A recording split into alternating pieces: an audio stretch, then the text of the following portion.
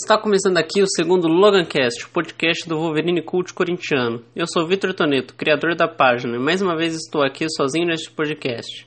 Por enquanto vamos continuar assim, depois podem começar a aparecer convidados, coisas do tipo, mas vamos pensar melhor enquanto a isso.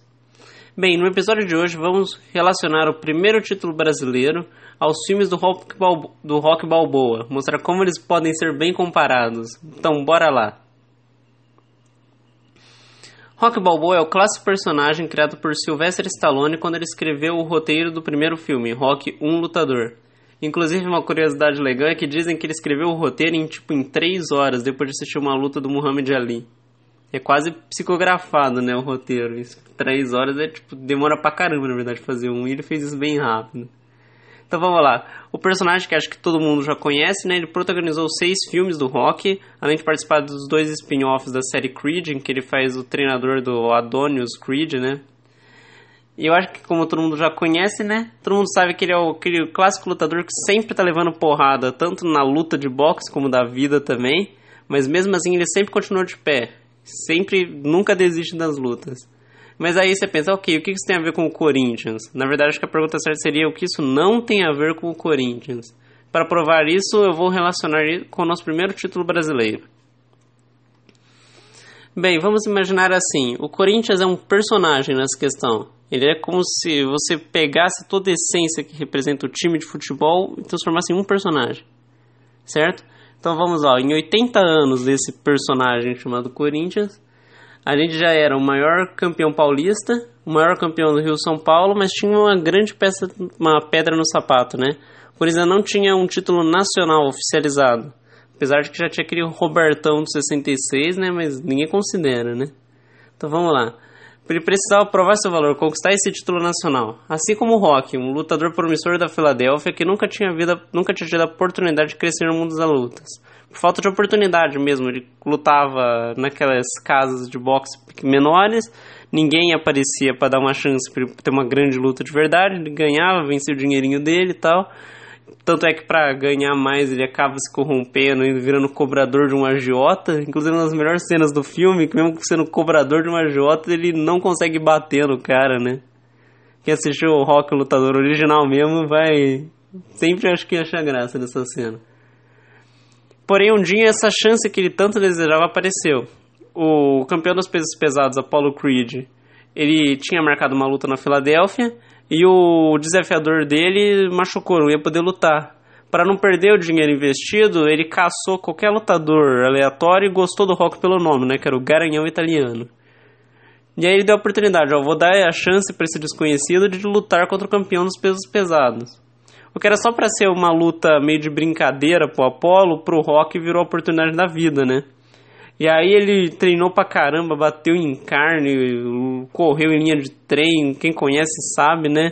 Comeu ovo às 3 da manhã e se deu ao máximo, e na luta ele mesmo sabia que não tinha chance de vencer o Apollo.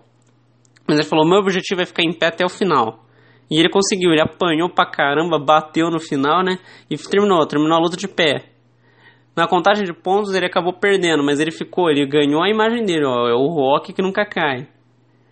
E aí assim começa o segundo filme, né? Que o Apollo se sente, como assim eu não consegui vencer esse cara? Todo mundo começa a questionar o talento do Apollo e ele desafia o Rock, dessa vez é o contrário, né? Ele desafia o Apollo... Não, o Apollo desafia o Rock, desculpa. E eles vão pra revanche. E dessa vez o Rock, para o ficar de pé, é só mais uma coisa, tem que ganhar dessa vez. E novamente, aquele treino muito louco, ele e o Mickey, né, que é o treinador dele, luta pra caramba, tem problemas com a esposa porque estava grávida, mesmo assim continua meio com foco dividido. Depois na luta sofre, apanha, bate, apanha, mais apanha do que bate, mas no final ele levanta, fica de pé, o Apollo cai e ele é o vencedor dos pesos pesados.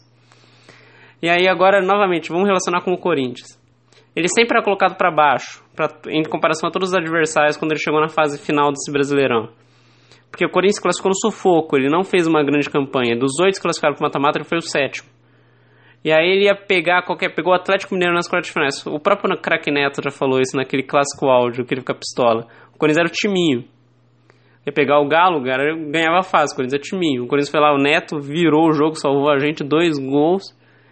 classificou. O Corinthians foi para as quartas finais, classificou nesse sufoco contra o Galo, foi para a semifinal, pegou o Bahia. O Bahia era o atual campeão brasileiro, para quem não sabe. Então, novamente, o Corinthians é o timinho, vai pegar o campeão brasileiro, vai tomar um pau. Neto, novamente, tem que agradecer muito ao craque Neto, isso vale sempre lembrar. Salvou a gente, o Corinthians ganhou 2-1 no Pacaembu, empatou em 0-0 na Fonte Nova, Corinthians classificado para pegar o São Paulo do Telê na final. Novamente, o São Paulo do Telê Santana, com Raí, Raí e tudo mais. Contra o Corinthians do craque Neto, treinado pelo Nelsinho Batista e o Ronaldo de goleiro, e o resto era o quê? Ninguém conhecia, era um monte de jogador desconhecido. Mas mesmo assim, o Corinthians foi lá e provou seu valor. Chegou na final, bateu de frente com o São Paulo, ganhou os 2 jogos. Isso ninguém fala. 1-0 no primeiro jogo, 1-0 no segundo jogo. O Wilson Mano e Tupazinho jogaram demais. O Corinthians campeão. E assim, ninguém contava com a vitória do Corinthians, assim, como ninguém contava com a vitória do Garanhão italiano, né? Que tinha a pata do sul dele, que começaram a usar isso como desculpa. Só venceu porque ele é um lutador canhoto. Ninguém nunca espera nada no lutador canhoto. E assim, esse título inédito que serviu para abrir as portas do Corinthians, né? Um novo Corinthians. Depois a gente ganha mais 6 brasileiros, parece que virou... ganhou um brasileiro novo, é terça-feira, só mais um. Brincadeira, né?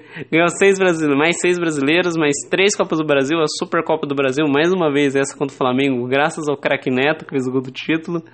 Neto que tem uma gigantesca importância no Corinthians, né? Ganhou esse brasileiro de 90 e o de 2017. Esse talvez o que ele foi mais essencial, vale lembrar, né? Vale sempre lembrar também, né? Nunca menospreze o Corinthians.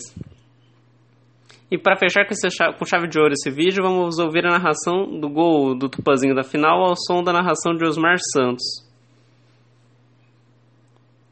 É isso, obrigado por terem assistido, ou assistido quem tiver no YouTube, ou ouvido quem tiver pelas outras plataformas ao nosso podcast. Quem tiver mais ideias, deixa aí nos comentários. Estamos abertos a sugestões. É isso. Muito obrigado.